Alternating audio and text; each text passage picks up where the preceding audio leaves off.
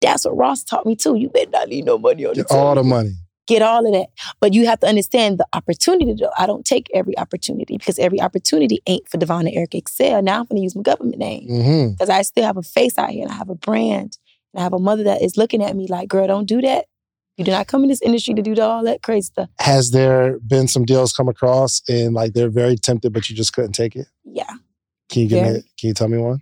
It was just, maybe not the name of the company. Yeah, it was just one that just, I mean, a movie reached out and wanted me to play some things and to be a character on some little like stuff. Get naked? All that. And I said, we good, boo, not right now. Well, it was a big movie? I ain't saying, no. Was it a big check? Yes. They told you how much they were going to give you? Yeah. How much was it?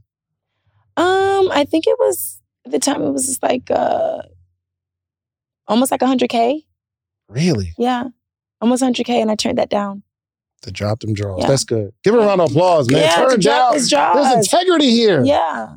There's and integrity. then I even, like, just deals. I used to get dropped. I got dropped. Let me ask you, though. Did you think through it? Were you thinking in your head? Sure Was it automatic? No, or was it like a, okay. Drop my little draws. What angle are you going to get me at? Yeah. You know what I mean? Drop my little draws. Yeah, but I was like, no, I'm not trying to do that. not right now. And I don't know. I don't know what the future may hold, but I'm not going to be on it.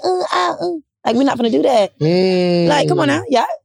Give me something. Yeah. Give me something with Cicely Tyson and play, child. Give me something. Give me something. Well, let me say, the character that you, like, you have a bunch of characters that you portray. Don't try to say the one because I play the ones that be ghetto and it look like they going to be down for the get down. No. Not in that way. But in terms of moving forward, I don't know if you're like super serious and getting into movies. Do you feel like it put you in a box? Like, this is how they see me on social media. So these are the roles that are going to cast me in.